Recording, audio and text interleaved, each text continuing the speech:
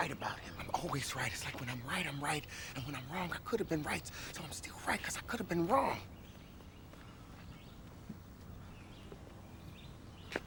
That makes sense. Come on. Episode 36 in the house. We back. Yeah, we back. We here. Let's do it. All right. You know, the way you presented that sounded like it's some mundane, you know, monotone type of vibe here, but never that. I'm just over here contemplating how I'm going to give an intro to my 36 because I didn't really make one up in my head. So I already know who you're going with. I can intro your 36 if you'd like. But would you like to enlighten the people with your new relationship, by the way? Not sponsored, but keep it real with y'all. I have over 20 siblings. Both of my grandmothers are still alive. I have countless of admirers. Some may call them fans, but I refuse to do that. Then I have friends to me who are family, and that number is not a high number because I don't let that many people in. And my new relationship, I enjoy more than most of those people. It is with garden veggie straws, Screaming Hot Edition. Get those in your life. It's like a healthier version of the Caps hot fries and possibly better. And Caps hot fries are one of my 5 favorite chips of all time. But this is not an ad. That's an interesting tier list. The top 5 chips of all time. I don't know where I go there. I feel like it's definitely up there for me. Cape Cod Original, I think, is up there for me. Okay. Sweet chili Doritos is there for me. Sweet chili Doritos is up there. Caps hot fries. The Pocky chips. But not necessarily for me to eat them, but for me to have the satisfaction of sneaking them into a bowl of Doritos and watching someone else have one. I get down, baby. I'm right there with you. You know how I flow with those. I flow with those heavy. Yeah, I mean, I don't eat a lot of chips at all, but when I do, I eat way too many of them. Yeah, no, I most snack foods, I think I'm like that. But you know what's funny? I'm not like that. I'm only like that with like 2 things. Like I don't buy ice cream because no matter how much ice cream I bought, whether it's a pint, a half a gallon, or a gallon, I'm eating it probably that day. And chips is another one. Whereas I love gummy worms. I can have all that shit in my pantry and don't touch it for days, weeks, or whatever. But if I know I got chips and or ice cream in the crib, I think like pretzels are another one for me, but like another one, hummus, which like it's healthier, but at the same time, if you eat an entire tub of it, it's not.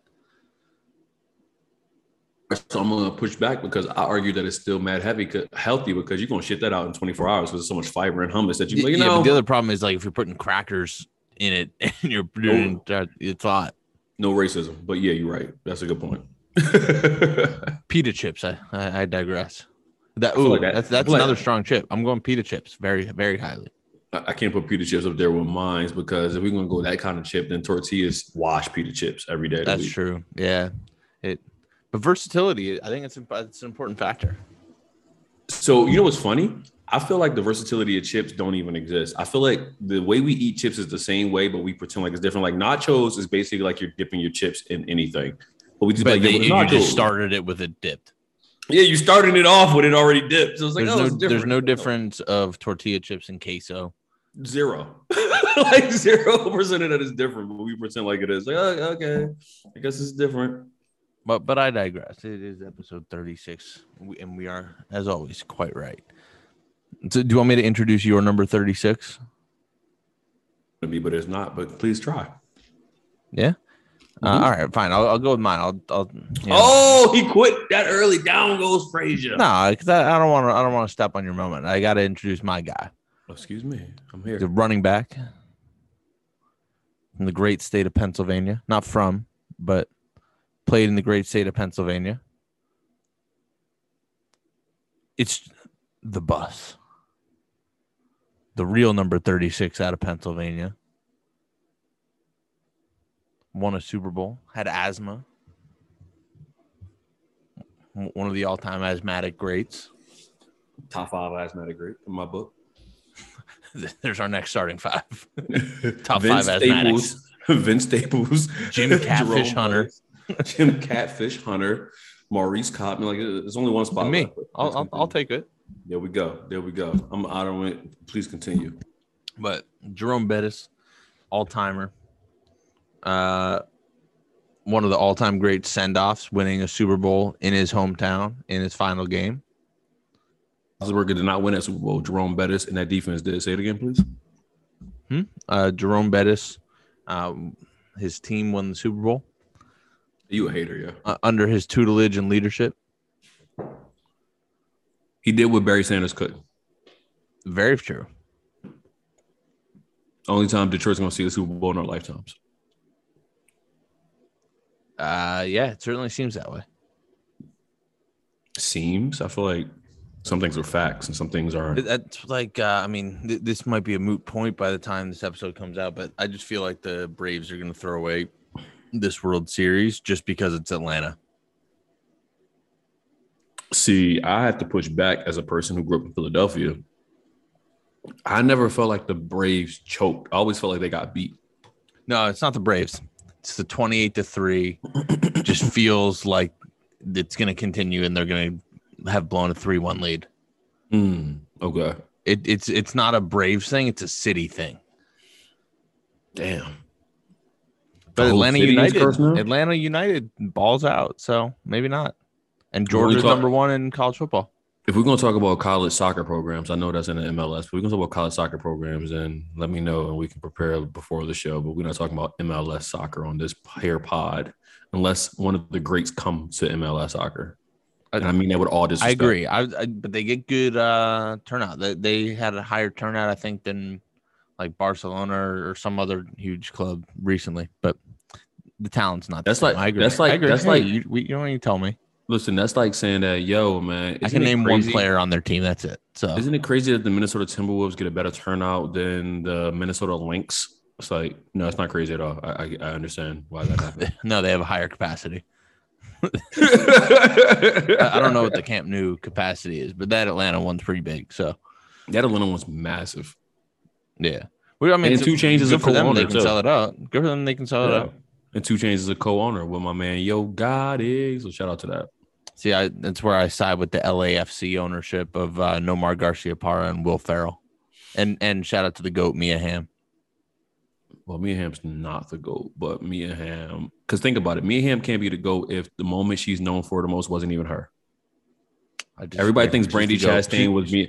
Everybody thinks that, like, oh, that was like, it was not Mia Hamm at all. That was Brandi Chastain, completely different human being. Mia Hamm was the GOAT because her and Nomar are the ultimate sporting power couple. That's a fact.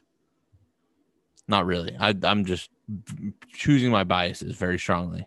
You about to have me do a LeVar Ball in person? Like, you ain't see my sons? All 3 in the league. All 3 was in the league. Yeah, I feel like I don't know why I thought Jerome Bettis was. I mean, probably my age, but I always thought he was older than 33 when he retired. No, he was, because he retired, because that's why they also brought up, because it was in Detroit and the Barry Sanders thing about being around 30 and all that, because he still had more to give. Like, he wasn't washed when he retired. He just was like, I'm good. Like, I did. And you know what's crazy? Most people don't even know he played for the Rams. Wasn't it the Rams? Yep. It's crazy. And he was a beast then, too. Yeah, no, I mean, I'm looking at his, I remember he said he was going to retire after 2004 until he knew that the Super Bowl was in Detroit the next year. But he had 13 touchdowns, almost 1,000 yards the year he was like, I'm done. Dude, that's insane. And he still has a hairline and a perfect fade. Jerome Bettis won. Can we just admit that he still talks coherently? He doesn't look like he has any lingering injuries. He still I don't think anyone dislikes him.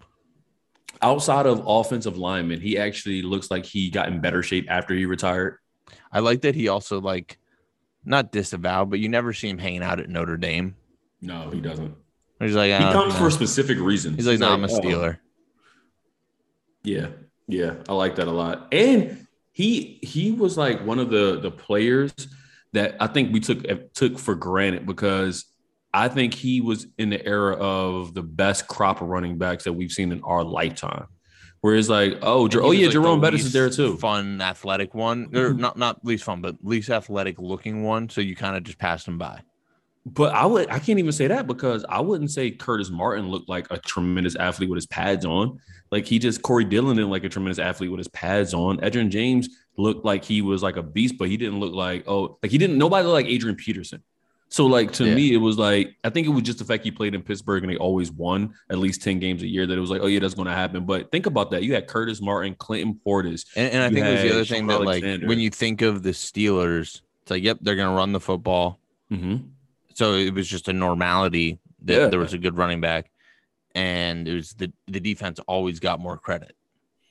Many times got more credit, and Bill Cowher did too. It was always like coaching and defense. Yeah, even though Hines Ward and Plexico Burress was one of the best tandems in wide receiver. Antoine Randall L as well. Antoine Randall L, exactly. Thank you for correcting me. And they also had I was about to say Heath Miller, like a really solid tight end. Yeah. I'm trying to remember.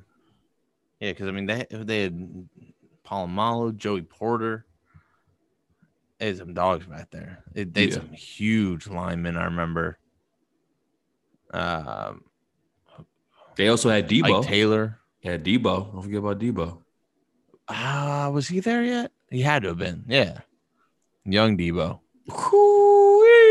Dude, I love one of my favorite Debo quotes. Is when he was like, why do you wear hoodies when you work out? He's like, because my biceps are too big. He's like, all right, cool, bro. Like, what are we talking about?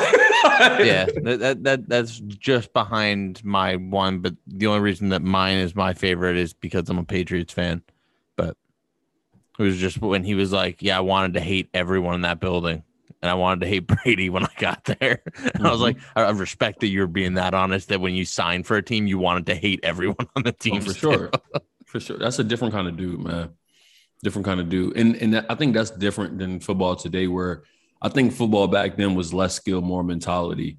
People were still crazy skill, but it was less skill, more mentality. And today it's also more skill, less mentality. Doesn't get talked about enough that Bill Cowher in the NFL had to teach Willie Parker how to breathe while he carried the football. I don't think it should get talked about enough because that's such nonsense. It's just straight up like some Gotham shit. Just like, oh yeah, that happened. It's like the mic'd up moments are so funny to me whenever they pop up on Twitter or somewhere else, where he's coming off after a 40-yard run, and the first thing Bill Cowher says to him, "Did you remember to breathe?" Yeah, and he'd be like, nonsense. "Nah, I didn't." I was like, "What do you mean?" I was like, "No one that fast should be able to not breathe." That's like one of those things where when you look at it, it literally makes zero sense. And then it makes all the sense in the world because it is so nonsensical. And then you'd be like, well, he wasn't the starter, so maybe that's why. Like, it's just like it's just he was so also stupid. The one that was breaking it for 75 in the Super Bowl. Like, that's a good time to want to breathe a little bit. Listen, man, stop bringing up facts, man. This is feelings over facts. That's kind of feelings over facts. How long was he in the league?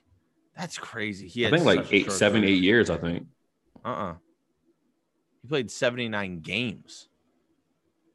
But that doesn't mean you weren't in the league. That could be you. Like, he was injured a lot. So those years not count. He played in terms of years in which he played at least one game, including 1 year with 8. 1, 2, 3, 4, 5, 6. He played 6 years. I said 6, 7, didn't I? Yeah, I don't know. It looked shorter on this because his first year and his last year, they didn't list a position. So it looks more like 4 on the sheet. I can see that. I can definitely see that. Yeah, I think that's really what it was. But like, it's crazy that I mean, that 3-year stretch that he had, 1,200 yards, 1,500 yards, 1,300 yards. At 25, 26, 27. I mean, that was elite. Yeah, that's like one of those years he averaged 12 yards of reception too. Like, he was also getting you a few hundred yards through the air. Yeah, I feel like it's kind of hard to judge it because he's like one of those dudes that like if an if was a fifth, we'd all be drunk. So when he like kept getting hurt, it's like, well, if he stayed healthy, but he also only missed 2 years in that 3-year stretch, which is the craziest part. and that tells the story of his career. When he was on the field, he was about as good as they come, or could be. He had the potential to be. See, I that's where I have a hard time. Like in theory, yeah, but I feel like if you play enough games, they catch on to you, then you have to change your game, which is to me what happens. But he didn't have to do that because he's a perfect example of why you don't pay running backs long term. I can't say that because he was never like the feature back until after the fact. You know what I'm saying? Like no, those years he was. Those years he was the feature back. But he was the number one back. What I mean by feature is like you're getting 90% of the carries. You're getting the ball first and second down. Yeah, you know how the Patriots just do. It's like whoever has the better hand, that's our running back. I mean, what would you say is like a feature back carries per year? Carries, that's hard to say. I would say per game, they're getting 80, but between 75 and 90% of the carries. Most teams don't have feature backs anymore. And I think that's kind of my point too. Like, because I'm looking like 337 rushing attempts to me is feature back. I just don't know. See, but that's hard to gauge when like back in the past, people used to run a lot more. Yeah. What did Derrick Henry do last year? That's the featurist of feature backs.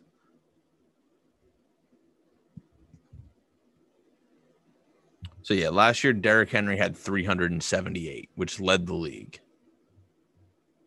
378. Okay. And so Willie Parker was in the 325-ish range.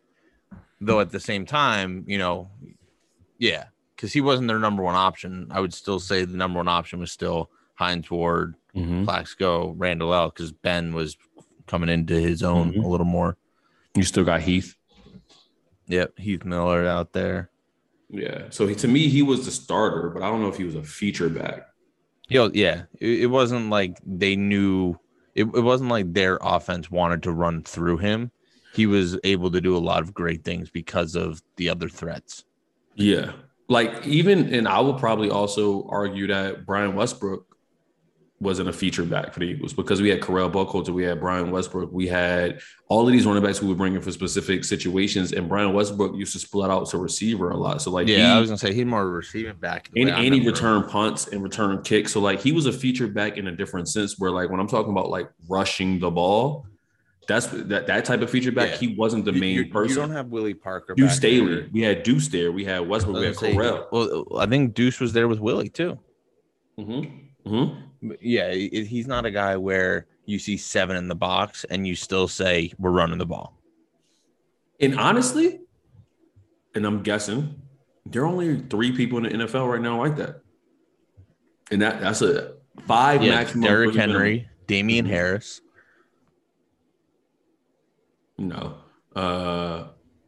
Derrick Henry, Dalvin Cook, Christian McCaffrey.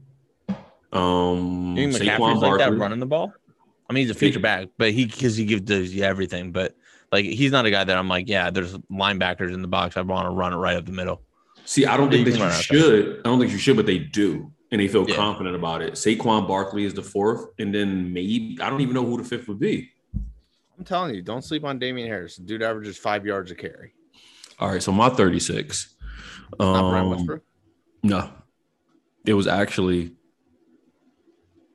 the bus. It was the bus? It was the bus. So as we were talking, that the first time we've shared one, I think, apart from maybe one of the obvious ones. Well, that's hard. See, now you're cheating though, because the obvious ones are the ones that we probably would share, where the less obvious ones are like, because like we both had Iverson for 3. I know you kind of cheated, but we both had Iverson for 3. Did we? Because we both had Larry Bird. We both had Larry Bird. We both had like, so it's like we both had Jordan for 23. Sean. We had brother Sean. Like, so TFB. I was frantically looking for another 36, which I found, by the way. But I want to give kudos to the bus, man, because stand-up dude, never had any issues. Was loved by every teammate I've ever heard of. Asthmatic, again, I can't say that enough. Like, people don't understand what it's like to have asthma and play sports. I learned that the hard way. And also, even though the Steelers are in Pennsylvania, the Eagles and Steelers aren't actually rivals, which is weird because typically if you're in vicinity, you're a rival with somebody, but you're not in Pennsylvania. Yeah, that was a terrible team. I was about to mention that. I think they won like 3 games that year. Like, how the fuck do you combine 2 franchises and they suck? You can Like, like two professional teams and get happen? worse. Yeah, how does that happen, dude? That is fucking crazy. Like, it also have a terrible name. Like, I'd rather have been the Pittsburgh Eagles or the Philadelphia Steelers than the Steagles. That's the thing. You could have. They needed to pick like Harrisburg. Should have had something. Where it's like, okay, we're just gonna take ownership of this for 1 year. Oh yeah, just, like just to save this. Yeah, somewhere outside of it. The Lancaster. To steal the Iron Pigs from Lehigh Valley. Ooh, that could have been. I could have rocked with some Iron Pigs. Speaking of minor league baseball.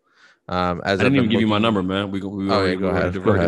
I'm sorry. Goodness gracious. I don't just have asthma. I also have ADD. So my secondary 36. Well, my third 36.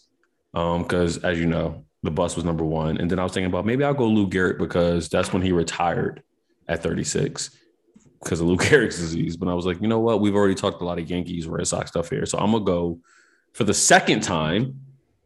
And probably there will be a third one once we get to another number. But I'm going Michael Jeffrey Jordan. He retired from the second three-peat at 36. Hitting the shot. I'm not picking him at that next number, so that's all you two. Cool. Hitting the shot over Brian Russell, which some people say he pushed off. And a friend of mine's dad said he never pushed off. He told Brian Russell to get out of the way of greatness. And I was like, I like that a lot more. I like that one a lot more. Makes sense. And a guy, too, who I don't think people, and I'm not trying to get into like who's the best player of all time because it's Will Chamberlain. But when people look at Jordan's numbers, I don't think that they're insane. They're absolutely insane. But I don't think it really quantifies his greatness because for a guy to average 37 a game, win the scoring title, don't make it to the Eastern Conference Finals, to my knowledge, come back, average 30, add some weight, make somebody else a Hall of Famer to a certain degree, still don't win the championship, and then keep coming back after all of those times. And the only other team, franchise, history, in the NBA history to have a three-peat since Jordan did it twice was the Lakers once, and they had Kobe and Shaq. That's kind of insane. And Eddie Jones. Let's not sleep. They didn't three-peat. They didn't win a championship with Eddie Jones. That's my guy. That's my guy. But they so Kobe came off the bench his rookie year, and then they traded. Is Eddie not there? No one. No, they traded him to the Heat when Kobe started because they couldn't have all of them as guards. So Nick Van Exel got traded, Eddie Jones got traded, and Kobe became the starter. And then he made an All-Star team his second year in the NBA, even though somehow Allen Iverson didn't. But he had one Rookie of the Year and averaged more points. But whatever. Do you see his investment paid off recently in body armor? Dude, double his actual career earnings, wasn't it? I mean, it had to be up there because I think it was he bought 10% of the company for $6 million, and it just sold at a valuation of $400 million. I thought his amount is $400 million. Yeah, insane, dude. Like, and that's amazing. He won't ever. And Vanessa Bryant, his wife, just won the lawsuit against the city of Los Angeles. Mm-hmm. So they're going to get paid from the city of Los Angeles and Body Armor, which means they might literally own Los Angeles.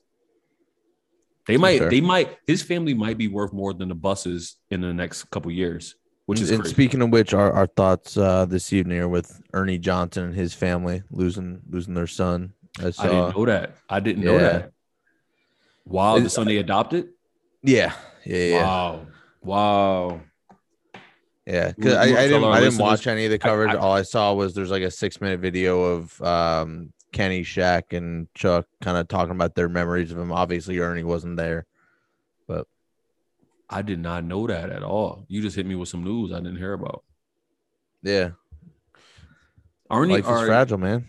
Ernie is one of the realest ones there is. I'm gonna say this real quick, and I'm gonna throw it to you so I can just process what you said. Ernie Johnson, and I'm not trying to be funny at all. Like 0% of me is trying to make a joke here.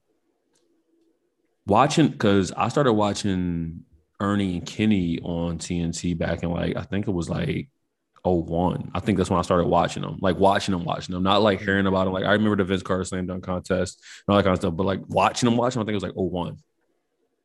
Ernie Johnson made me believe that white dudes, white men, could be good in this world. And I know that sounds funny and kind of conflicted, but I don't mean it that way. Like, he's a guy from the deep south. Walking around where you grow up, I could understand how you could you know what I feel mean? otherwise. But like growing up in the deep south like he did, having that drawl that reminds me of like racism. It reminded me of racism. I was like, can't really trust this dude with that southern drawl.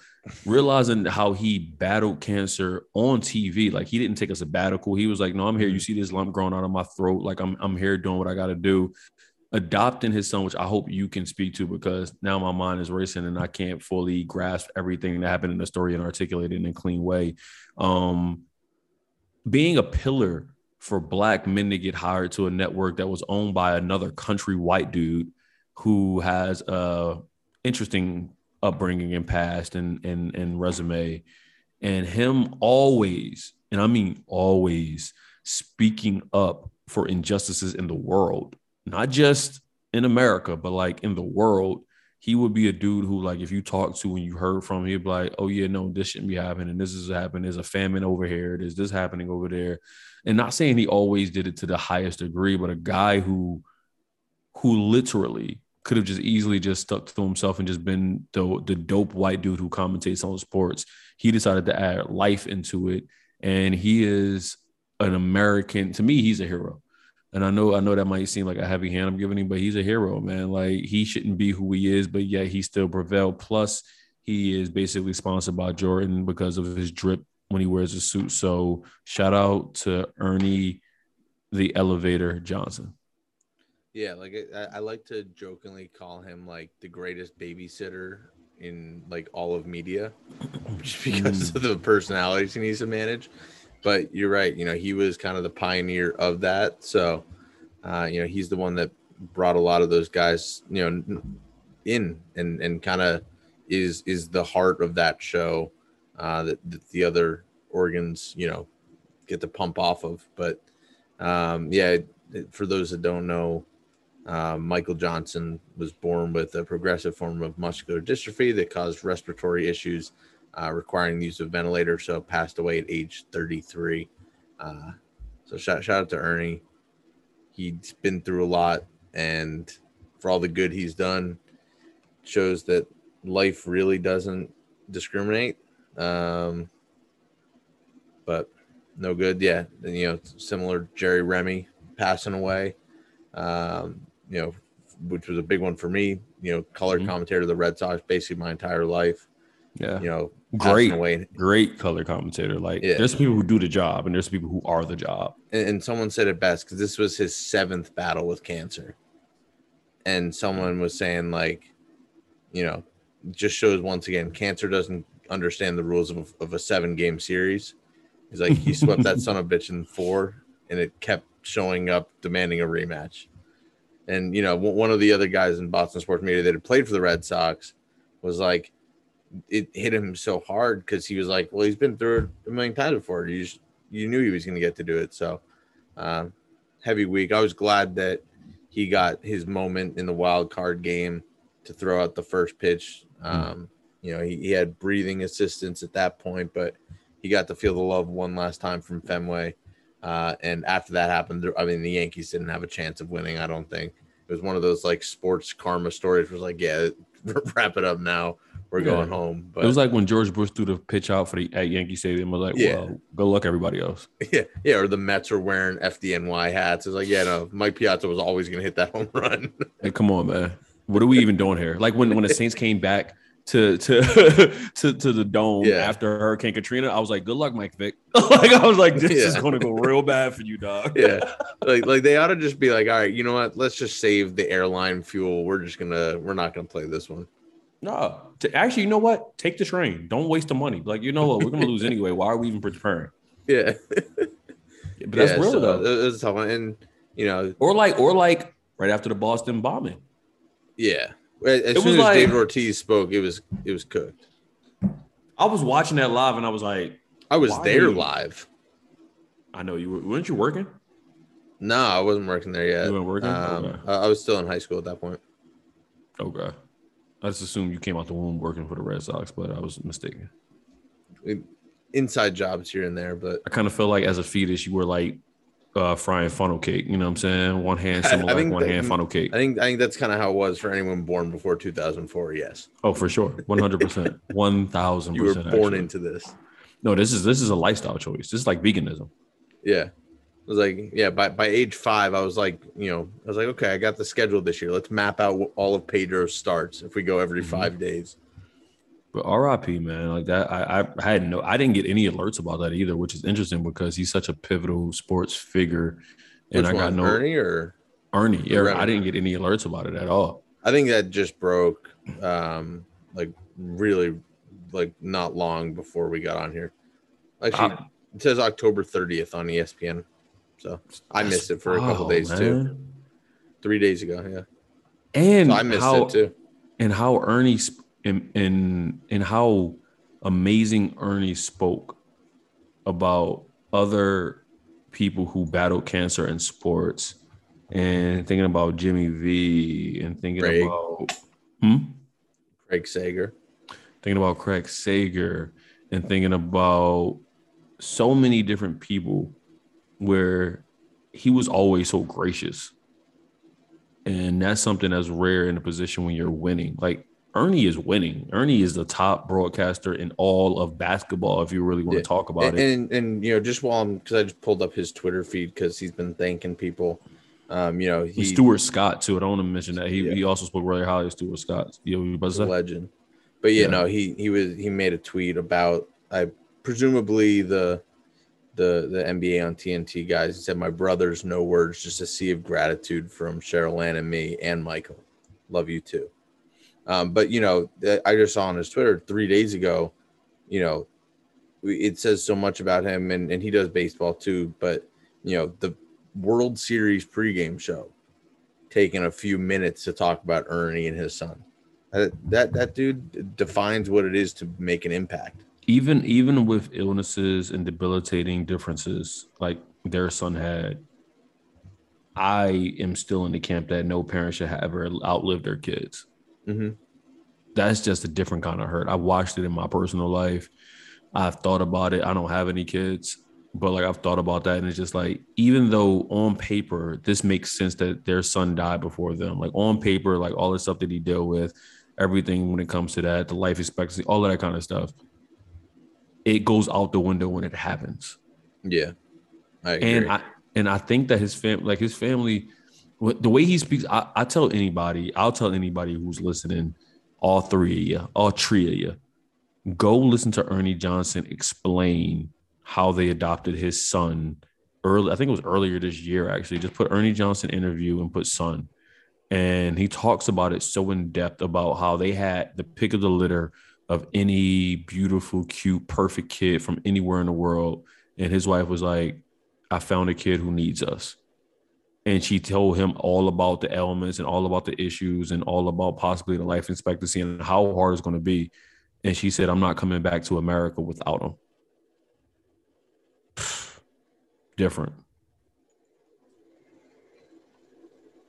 Now, him being the University of Georgia grad, now I hope the Braves win it even more. Now they got, that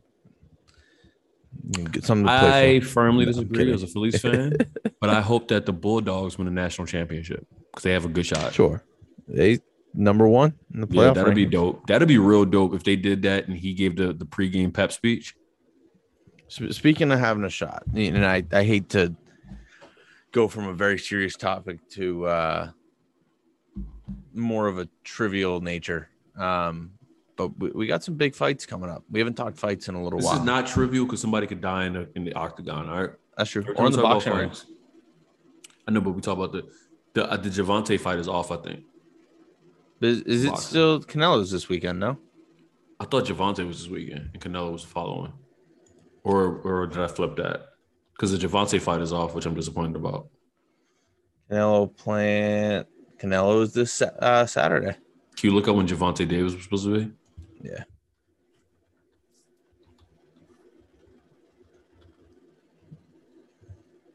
December 5th. Wow. I'm so off. Okay. Or wait, no. He is to face Isaac Cruz on December 5th. Yeah, I think that got pushed back. So that they may have got moved. Yeah. That's all of what it says. So Okay. I'm just gonna let you be right. I'm gonna say that was next weekend. So, I mean, a Caleb Plant fight, whatever. As a boxing fan, second favorite sport of all time. So Canelo, but not Canelo in the same way that we felt about Megan Anderson and Amanda Nunes. So he should win, but it shouldn't be a complete like box out. Because Caleb Plant, it shouldn't be like they're playing different sports. Yeah, because Caleb Plant is a serious fighter. Who'd you have, by the way, in the AJ Usyk fight going in? We never talked about it. I know we didn't. Talked about That's it. why I'm asking. So the funny thing about that was I'd never seen Usyk in person, not in person, live. I remember watching one of his fights live, and I didn't do enough background to have a real opinion. However, when I read about Usyk and I knew about him being like a light heavyweight who like kind of moved up and very skilled and powerful, he reminded me a lot of Andy Ruiz, where it was just like, oh, a guy who is smaller, who shouldn't have a chance. And we talked about it briefly when we talked about Joshua the same way we talked about Tyson and Wilder, when we're like, if they're looking past their opponents, they're going to lose because they're too dangerous. It's just one of those things where it's just like Tyson Fury was supposed to fight Anthony Joshua for probably like $100 million. Now you're telling me you got to fight Usyk for probably what, $20 million, which is a lot of fucking money, but it ain't $100 million. No. And you know, like Fury's like rooting for AJ more than his fans are, I think, at this point. And you know, and to me, because he wants that All England fight. And to me, the greatest fighters of all time don't look like bodybuilders ever. Can you name a great fighter who looked like a bodybuilder in boxing history? Like I'm thinking like Ali was in great shape, but not quite in that way. The best Tyson was the one without young abs. Tyson, but he didn't even have abs. Like he was just kind of like he was just a body. He was like a brick of muscle. Big. But then when he came out of prison, he had like abs and shit, and it was like he was never the same person.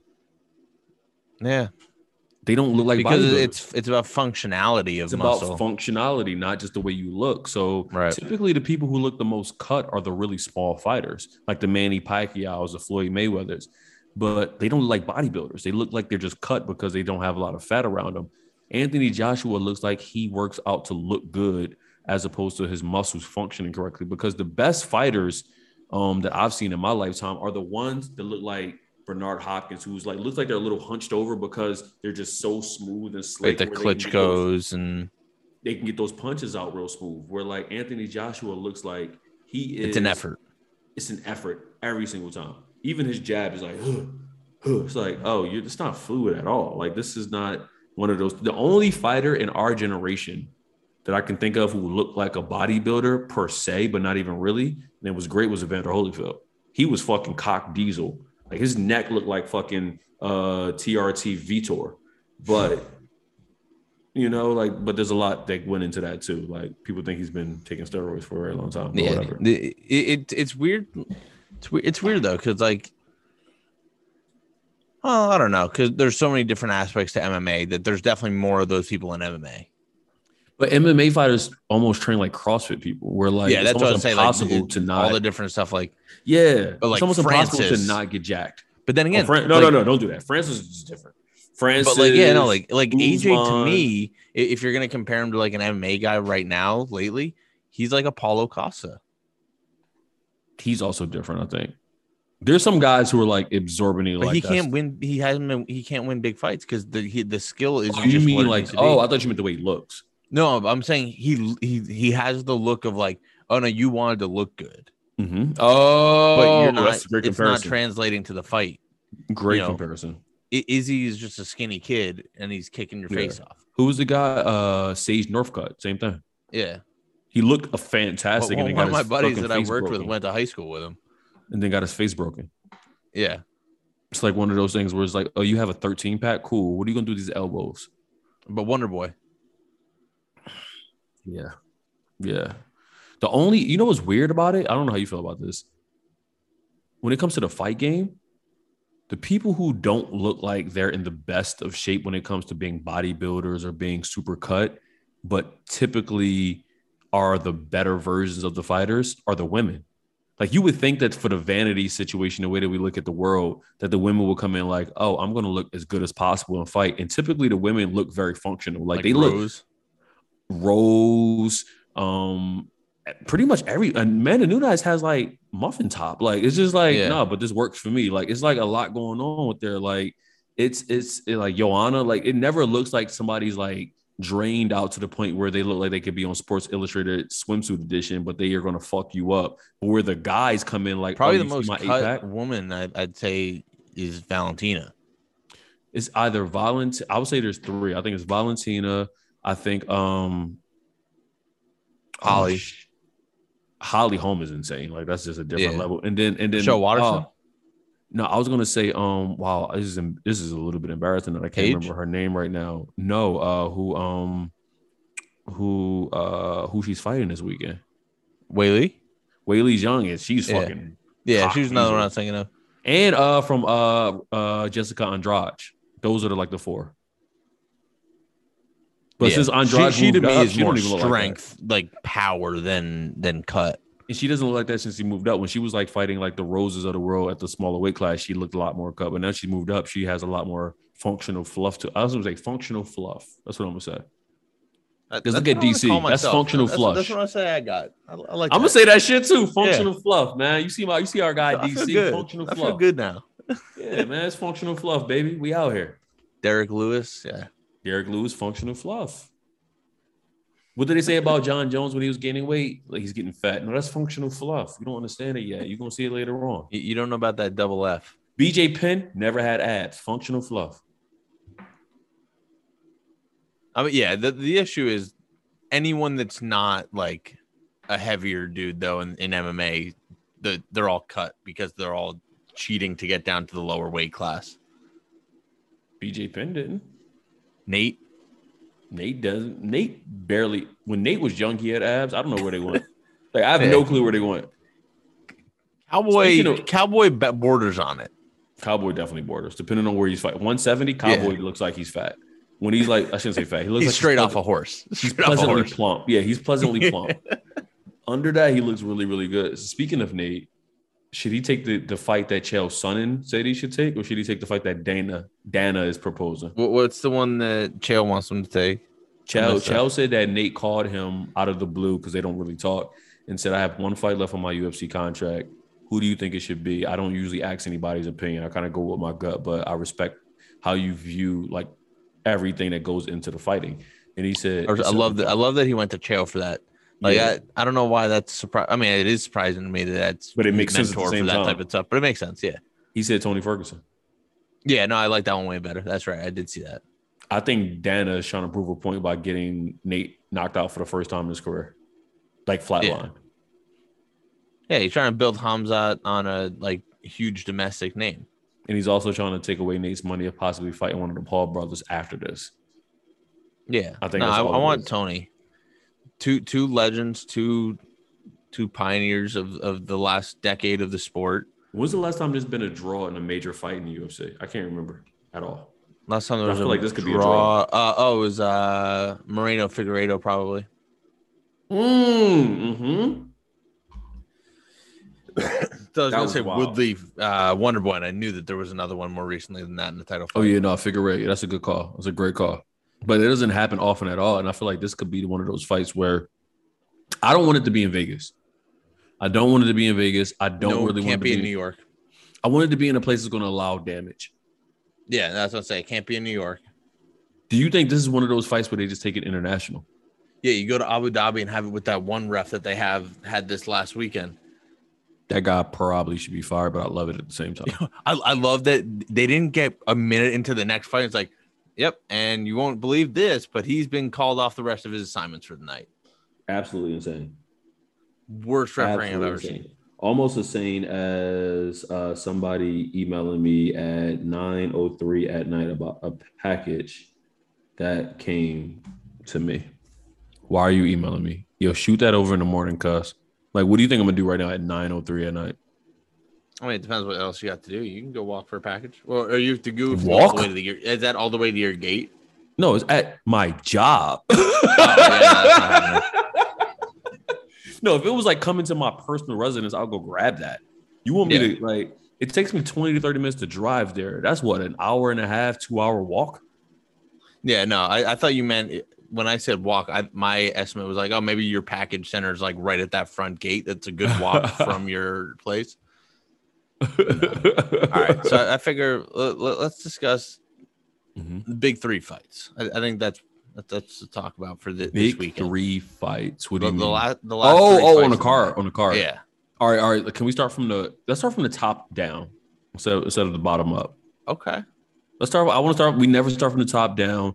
Say the names of the fighters, and you go. Then I go for the second one, and then we both go at the same time for the third one when it comes to our picks. Okay. The incumbent champion, the Nigerian Nightmare, Kamaru Usman, defending his belt against Colby Chaos Covington. Rematch of one of the better fights of the last few years, for sure. And we gotta say how they're gonna win, as opposed to you gotta say either decision or how they're gonna stop the person. You don't gotta say a round. You don't gotta say a round though, unless you feel froggy.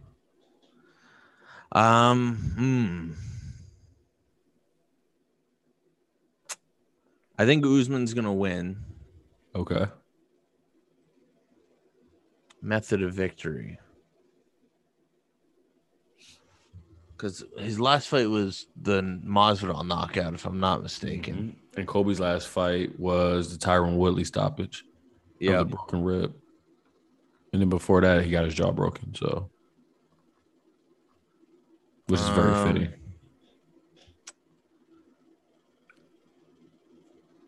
I think I'm gonna go Usman by 4th round TKO. Usman, okay. So he's gonna still be conscious, but the ref is gonna just stop it. I think it's gonna go late. I think there's gonna be a point where he catches Colby, kind of gets him a little staggered. They end up on the ground, and it's kind of ground and pound shell until the ref calls it. Okay. Because Colby's then going to complain that it was an early stoppage. That's my extra prediction. Unless he breaks his jaw again, then he just leaves. Okay. I got Kamaru Usman winning by decision. He's going to go to full distance because I think Colby isn't going to try to strike. So they're going to go to wrestling. And Colby is probably a top 5 wrestler in the UFC, but Kamaru is probably the greatest wrestler in UFC outside of Derek Coleman. So yeah, no, I like the decision call. I was certainly thinking that Usman's a heavier favorite than I would have expected, to be honest. Not for me, because you got to think about it. Colby beat a guy who won one fight in like 7 fights, I think. Even though Tyron Woodley's a big name. Usman has also looked like he's weirdly gotten better fight by fight, more so than I can remember maybe any champion. I think anybody. Like the fact that he was like, "Oh, you're boring," and he's like, "Okay, I'm going to try to choke people out. Okay, what can you do on your feet? I'm gonna knock out a guy who hasn't been knocked out in 50 professional fights." Yeah. Oh, okay. Cold out. Peace. So I think that he might be the best we've seen ever when it comes to progression. Yeah, no, I think the only reason, because like it was such an interesting first fight. It was so close. Going into the 5th round, one judge had it 2-2. And one judge had it 3-1 either way. So it was razor thin. So that was also during the presidential election, so I don't trust that. But what's it? Oh yeah, I mean it's during the election. Yeah, you're right. That was I feel like people were like, we like what Kobe's saying out here. I don't think it was that close at all. Like I think Kamaru Usman was I had Usman 3-1. Yeah. I think Kobe was showing a great effort. Like an amazing effort, but I think he was getting his cardio is unreal too. Oh yeah, it's what we pretend the Diaz cardio is. Yeah, Colby is 25th minute Nate Diaz, but the entire time.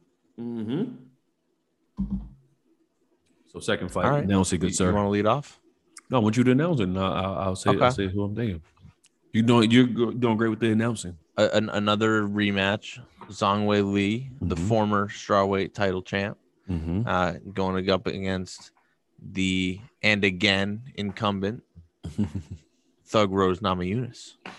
I feel bad. I don't know Zhang Wei Li's nickname if she has one? Magnum. Yeah, I don't like it at all. I'm glad I didn't say that. Yeah, sounds terrible. I'm going with Zhang Wei Li. 4th round as well.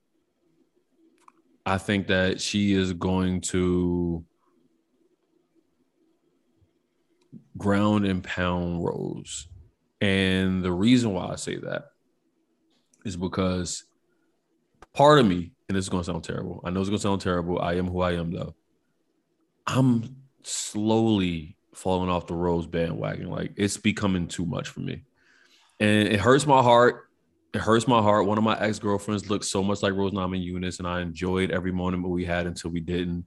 I love her spirit. I love the way she talks. I love that she literally looks like she could be a model and is She just break faces. A lot of her trauma when it comes to assault and all that. Like, that's amazing. However, it's become too much with the crying for me. It's become too much. Like, look how much I've overcome to me. Like, and I might sound like a fucking terrible person for saying it, but it is what it is.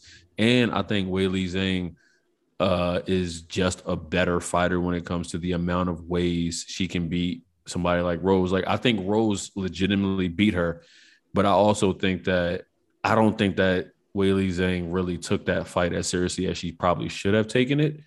Because if you do what you did with Joanna and Jacek, and then you get into the fight with Rose and that happens in like the first round, that doesn't feel like it was. That doesn't feel like the best version of both of those fighters was in that cage. Mm-hmm. Unless what happened with Joanna took out what was in Weili Zhang, because that's what happens a lot of time. Gotti and Ward were never the same after those battles. Like, it was just like, no, we can never be whole again. And that could happen. But now with Weili working with Triple C, I think that's a fucking fantastic move because it helps with her footwork. It helps with the balance that she did. She never had great balance, but she was so fucking powerful and so quick it didn't matter. But it's fixing flaws early enough in her career where it works. Like, even the kick, like, I watched it probably 20 times at this point. That wasn't a great kick. Like, if we've been, I know that it was just perfectly timed and right on the button. Perfectly timed, and she was like jumping into it. Like, it was like she was like off balance and jumped into it. Where like Rose Quarter were like the ends of her foot or something like that. Where literally the best kicks was catches you like with the end, of, like the other end of your foot or your ankle, and it wasn't that. Excuse me. So like it was like, and she was still conscious. She just was not. She did lose. Like, I'm not saying she didn't lose that fight because she couldn't fight anymore. But excuse me, I don't think that Weili Zhang is. I think Rose is amazing for what she is. However, I would argue that except for the first Joanna fight, she arguably have lost all of those big fights. Because even when it came to Jessica Andrade, that rematch, Andrade beat the shit out of her in those last two and a half rounds. Like, beat the shit. Like, if you saw, her face was destroyed, and Andrade was still there like, oh, I lost? Okay, I guess I'll keep moving. And I'm not saying she didn't win, but it's very quick. She's never been dominant outside of that Weili Zhang high kick. And I don't know if I consider that dominant. I think that's a perfect kick at the perfect time.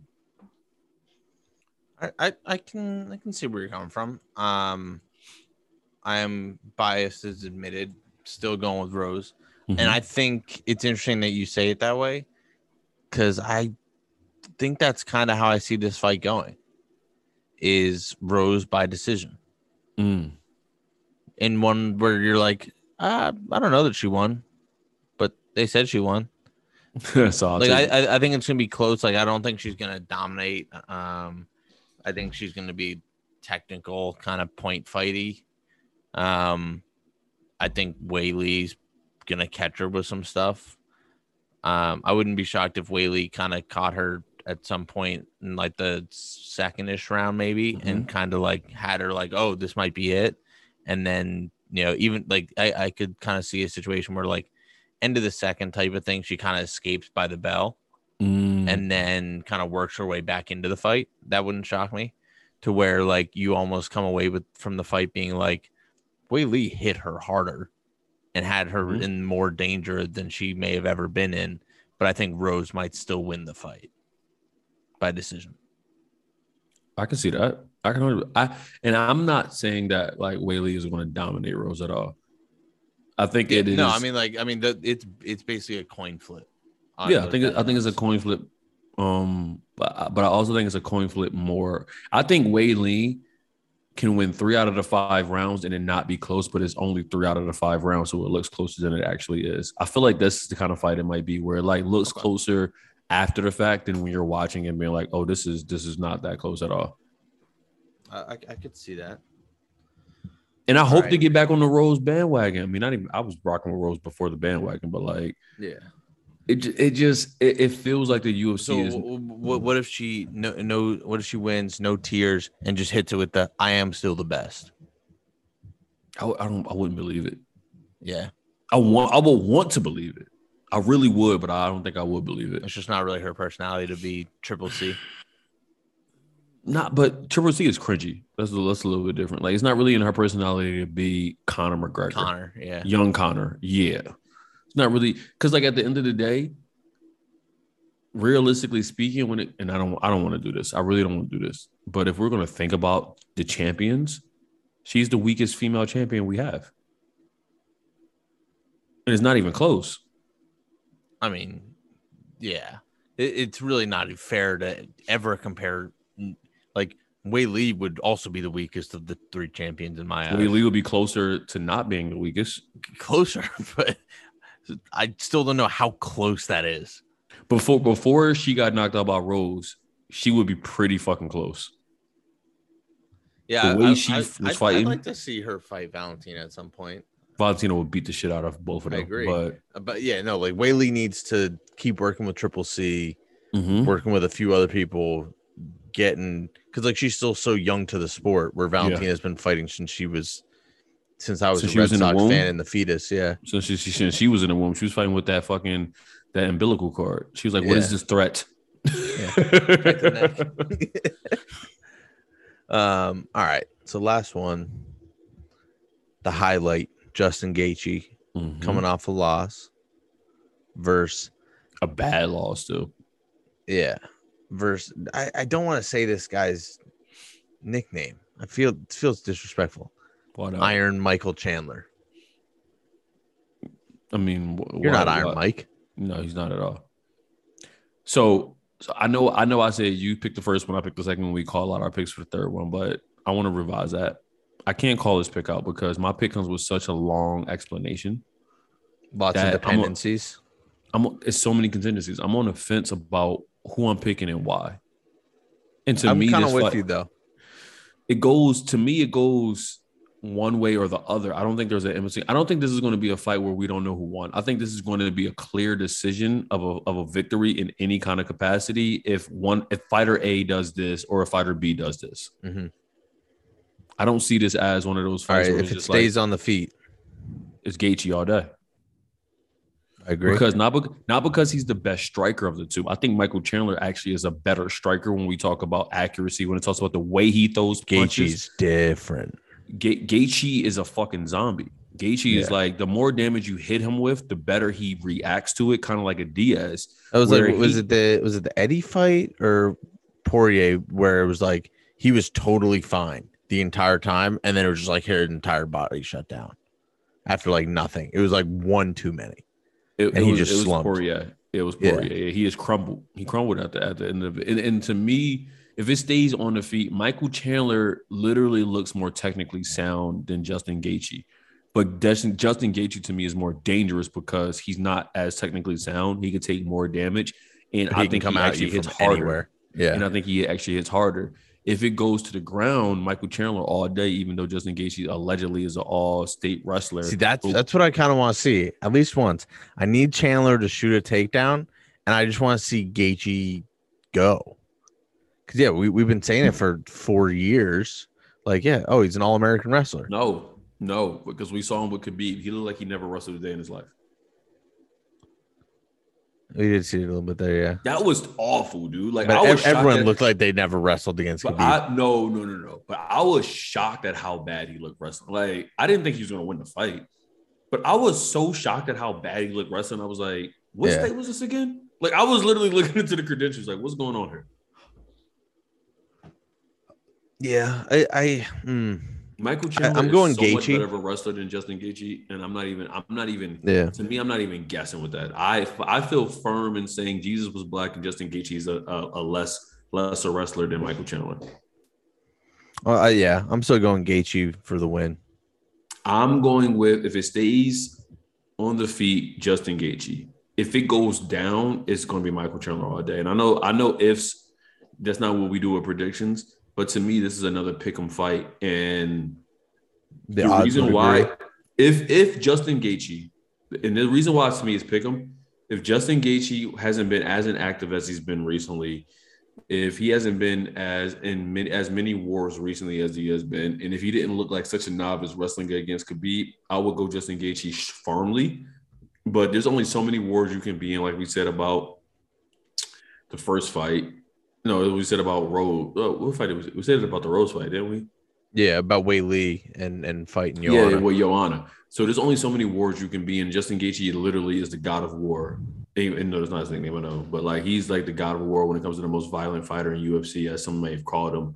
So it's only so many, like, to me, Justin Gaethje reminds me, and I hope I'm wrong, he reminds me a lot of Chuck Liddell. Chuck Liddell was an all-state wrestler, but he never had to use it, nor did he care to use it except for defenses. And he had a granite fucking chin. He could take the most punishment of anybody in that division, probably. And then one night, it was just done. He could never take another punch. And I worry that might be Justin Gaethje, like where he's been in so many wars and so many battles that his body physically can't absorb the type of pressure because Michael Chandler is a top 5 pressure fighter, I would say, in the UFC right now. Like, he goes after it. Yeah, it is crazy that Gaethje hasn't fought since Khabib, because like he does strike, like he feels like, I don't know, he's fought it seems like mostly once a year, but it felt like he was a guy that was going to fight every 3 months, and then Khabib'd him, for lack of a better term. And then he wanted more money, which he got, and then he wanted all these stipulations, which he got some of them, I'm assuming. And I think that I also personally think that it goes back to that RIP to arguably the greatest middleweight of all time. I think Bernard Hopkins is, but I'll go either way. Of Hagler. It's hard to get up at 3 a.m. and run 5 miles when you're sleeping in satin sheets. Mm-hmm. Gaethje finally got his money where he can retire his parents, I think, and he can do these things, he can do that thing. It's hard to be the guy whose nose is literally destroyed and he's going to get fixed once he retires, and be willing to fight like that when you're making the type of money he started. I'm assuming he's making now. Probably. I mean, when have you heard Gaethje call a shot? He called shots before and after the Khabib fight. It was like, who are you to call shots, bro?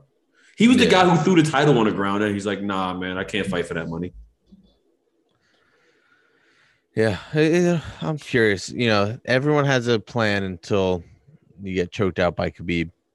Until Khabib didn't want to break one of your limbs, so he decided to choke you out instead. Right.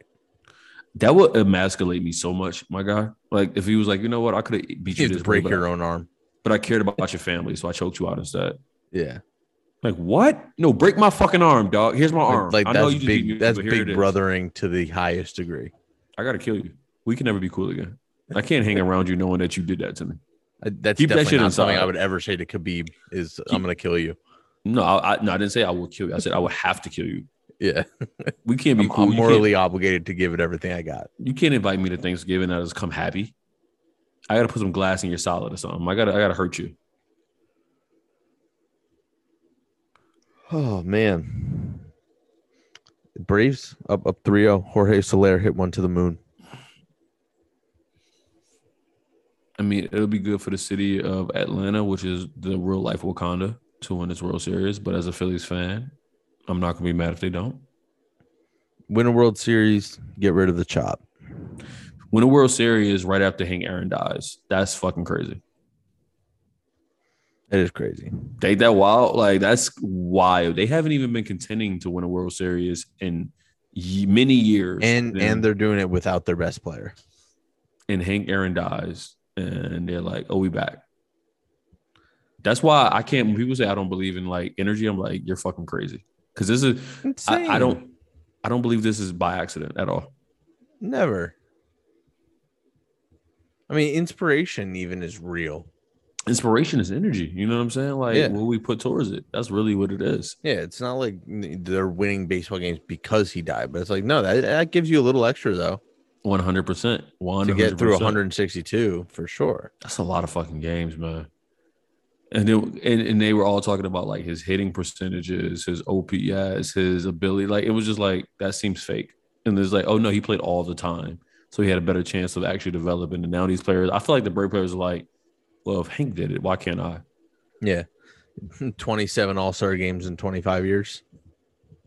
Dude, Hank Aaron was different, man. That's different. That's just like his greatness. He might be the least respected great player ever.